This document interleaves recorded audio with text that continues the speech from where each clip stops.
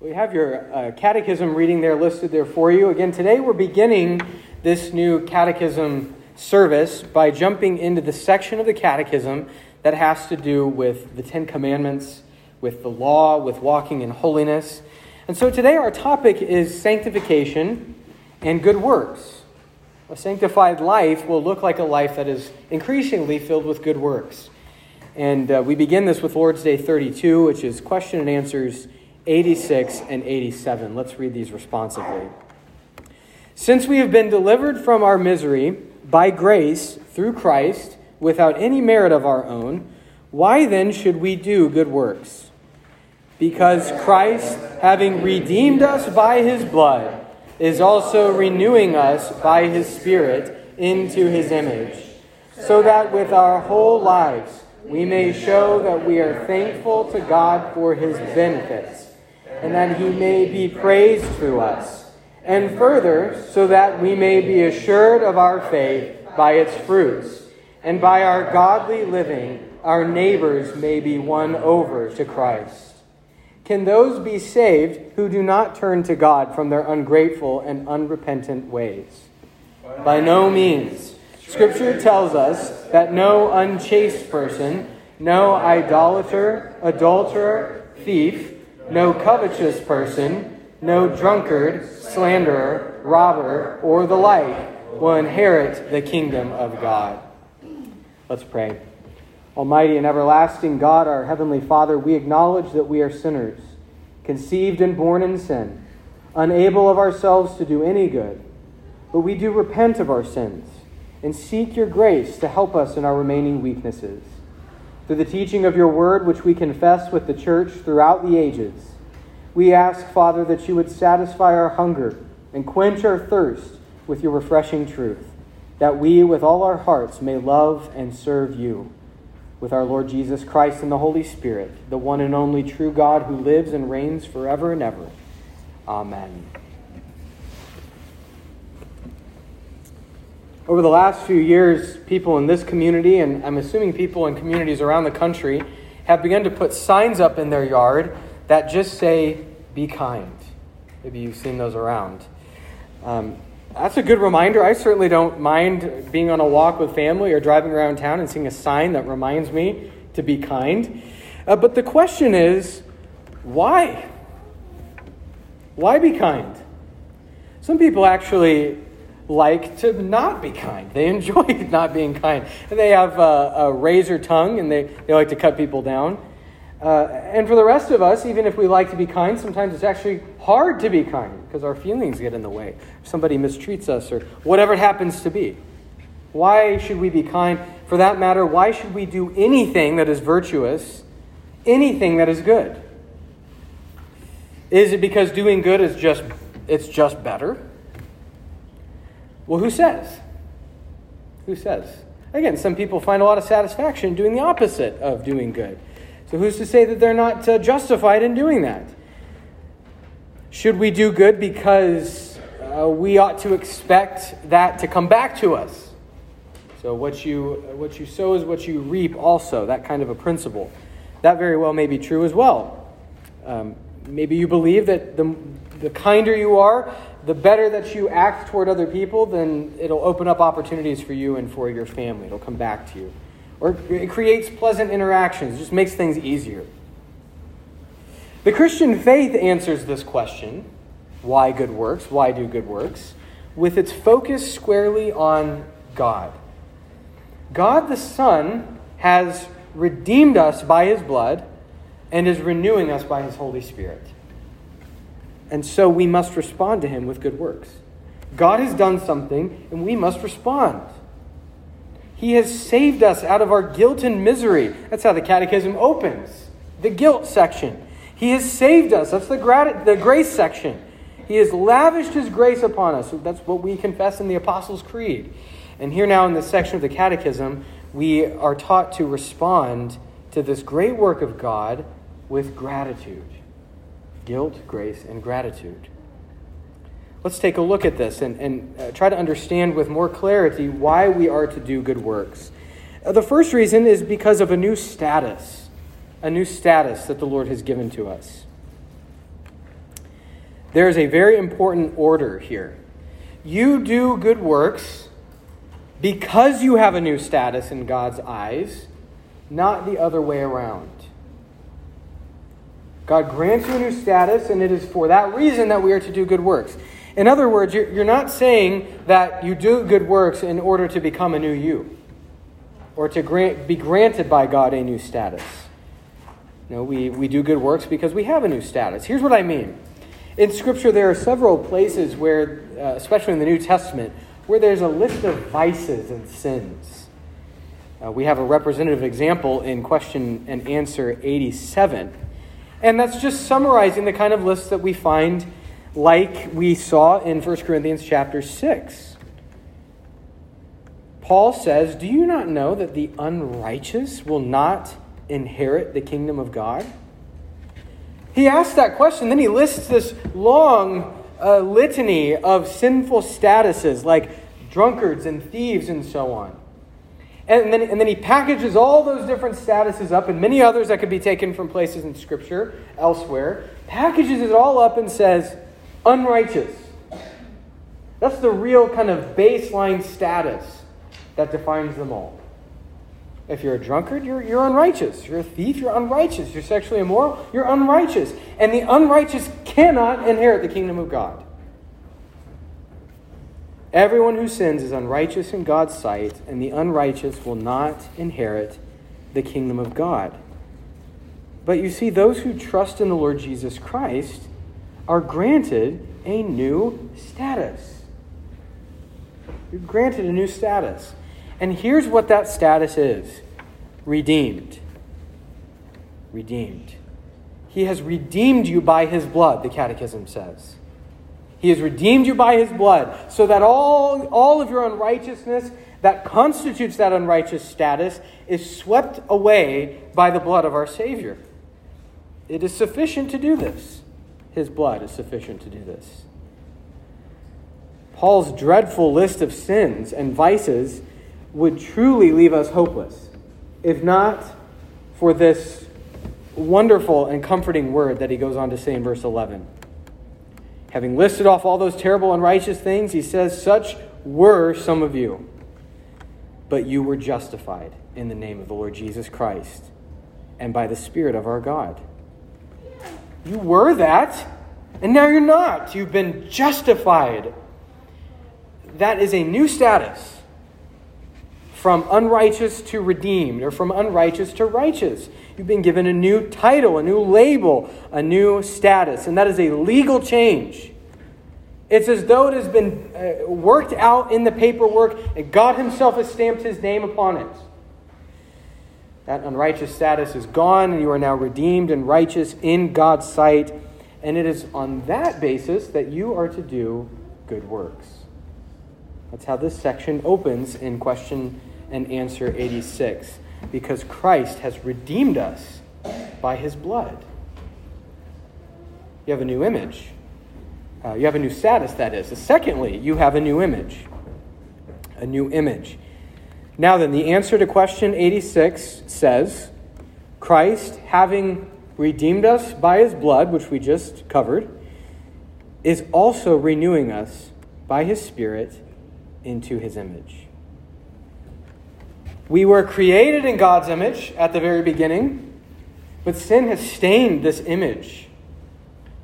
And without God, that stain is irreparable. It cannot be taken away. It must be taken away by divine intervention.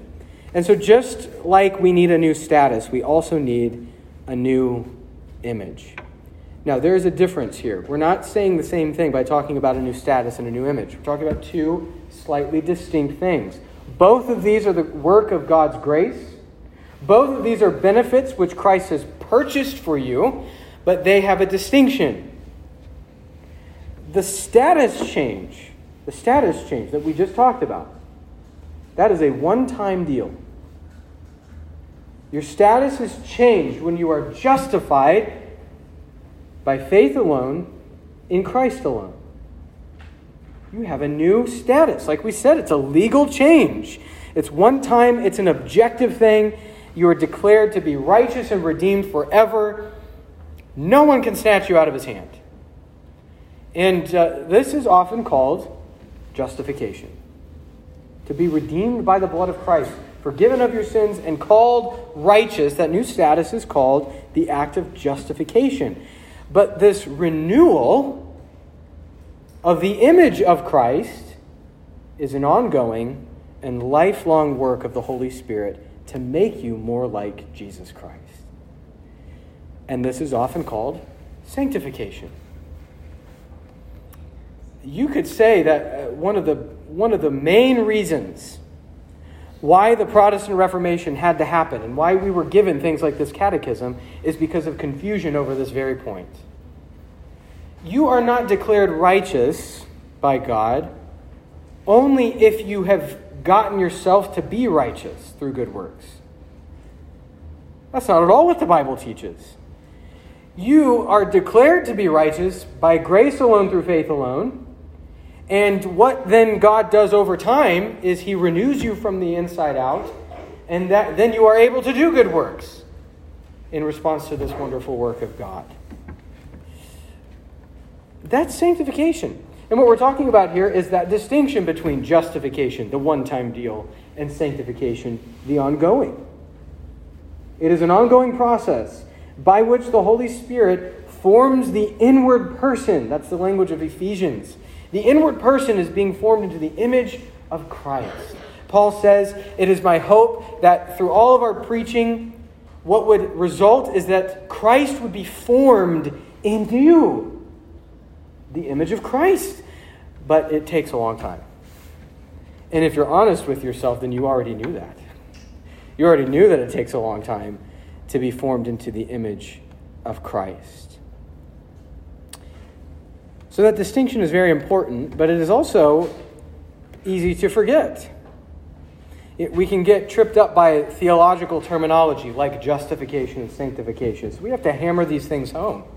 Let me try to demonstrate the importance here. You're hearing me today and you hear preachers say that your sins are totally forgiven. You're forgiven. Sounds pretty great. But you know you're going to go back out there this week and just rebel and sin against God again. Thought, word, and deed. You will not actually be inclined toward God as you ought to be. Jesus says you must be perfect as your heavenly Father is perfect. Not going to happen this week. Not with your behavior. You're going to sin. You're going to sin. What are you going to do with all that sin? You know you've hated your coworker in your heart. You know you've lashed out against your spouse. You know you haven't been fully honest with your neighbor. What are you going to do with this new guilt, the debt that you now have built up throughout the week? Kids, this very week, I bet you will be tempted to rebel against your parents. I bet you will disobey your parents. And maybe you'll even fight with your siblings or your friends. These are sinful things. You've heard me say that you're forgiven, but you're going to go on sinning. What are you going to do with all this? What are you supposed to do? Well, what you're supposed to do is remember your justification. You have been redeemed by the blood. You were these things, Paul says. Such were some of you. Your status is now objectively forever different. You're righteous, you're redeemed. It's done. It's done. Do you act like it? Not always, no. Not always. So you must also be renewed from the inside. You are righteous in God's sight forever, and no sin is going to suddenly undo that gracious work. We cannot live a joyful or free Christian life, let alone abound in good works, if we feel like there's some invisible threshold during the week that if we cross over it with our sins, that new status is gone. How can you live in joy and in comfort thinking that maybe I'm going to finally mess up bad enough and lose the status? God will not send his Son to die on the cross, shed his infinite blood, apply it to you, and then withhold. If you've been redeemed by his blood, you are righteous in his sight forever, but you are also being sanctified. The inward work of God. And it is ongoing, and your own life testifies to the fact that it is ongoing. It's a process. You have not yet reached perfection. You are still being renovated within. And you sin daily for that reason. You have a new status. Christ is being formed in you so that you are being made into his image, making you more and more like him. It just takes time. It takes more than that. It takes the Word, it takes faith, reliance on the Holy Spirit, but it also takes time. It is a process. Now, that's the key difference we're talking about here. What must that new image actually look like? What form will it take in your life? Well, it must begin to look like an obedient life. A life that is filled with good works. And you see, it truly must begin to show itself in a life of good works. Because these are the two great benefits that the Lord Jesus offers to us. He does not offer justification and then justify and then lapse on the other stuff, as though obedience is something he's not concerned about. He gives us both, the new status and the new image within. And so this, our third and last point this morning, it gives us new motivations. This work of God gives us new motivations. And the Catechism very helpfully here shows us 4 motivations from Scripture for why we are to do good works. And here is the absolute top reason. This is prioritized by the Catechism. It says, so that with our whole lives we may show that we are thankful to God for his benefits. There's that gratitude again. Your works on the last day will in no way contribute to that great declaration of righteousness.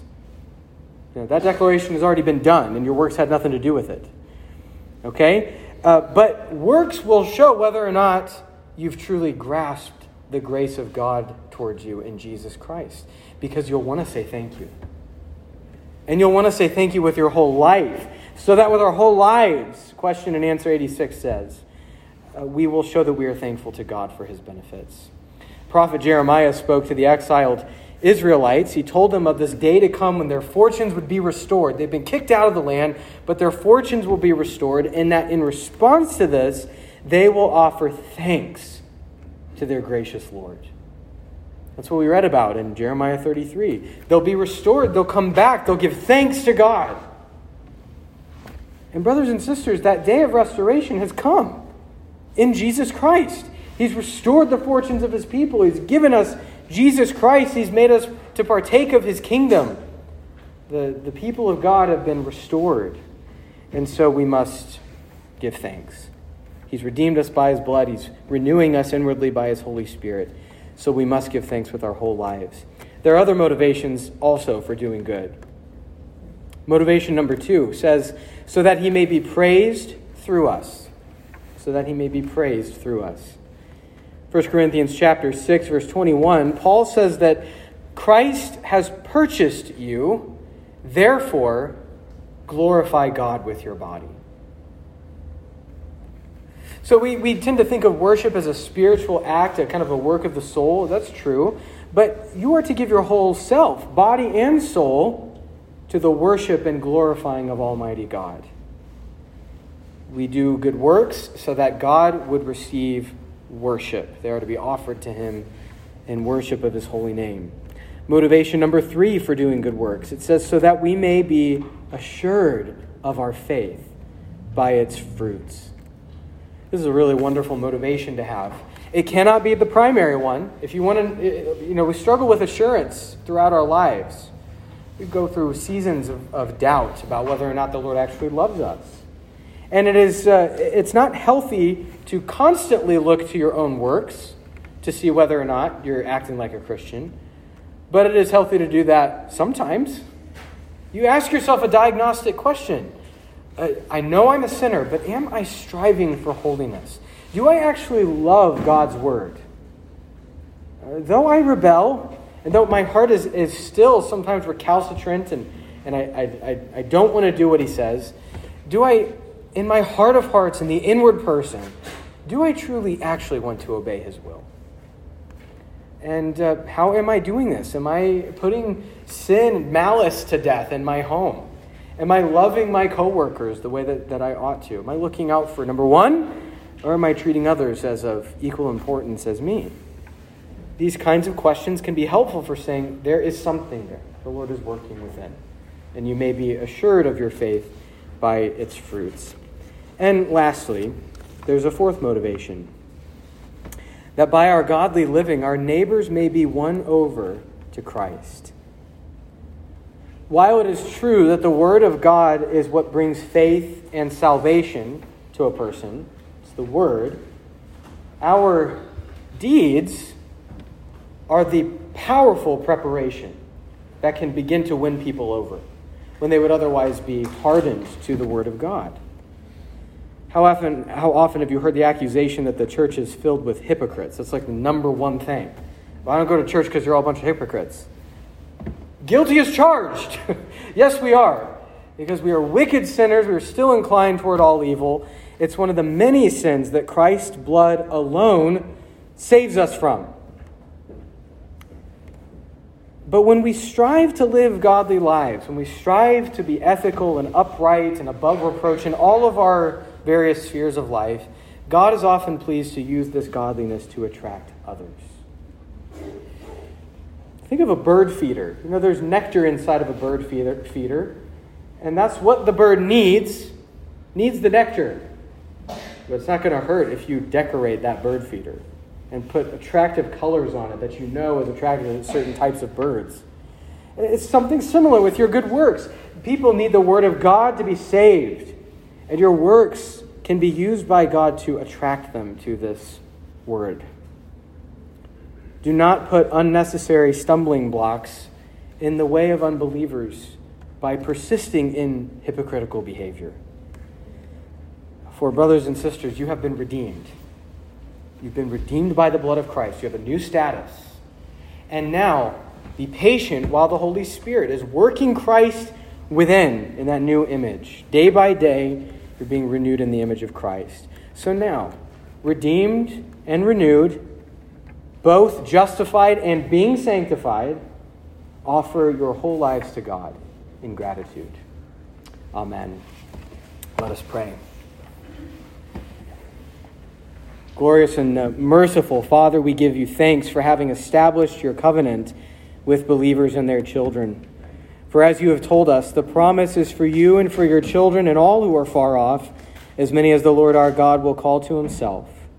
This promise you have not only signified and sealed by holy baptism, but daily you prove by perfecting your praise through the mouths of children, and so putting to shame the wise and understanding of this world. Continue to establish your saints in this faith throughout their lives, and so give us the grace to inwardly digest the food you have given us and to instruct our children in your knowledge and fear until they have reached, and we with them, complete maturity. All of this we ask in the name of Christ Jesus our Lord. Amen.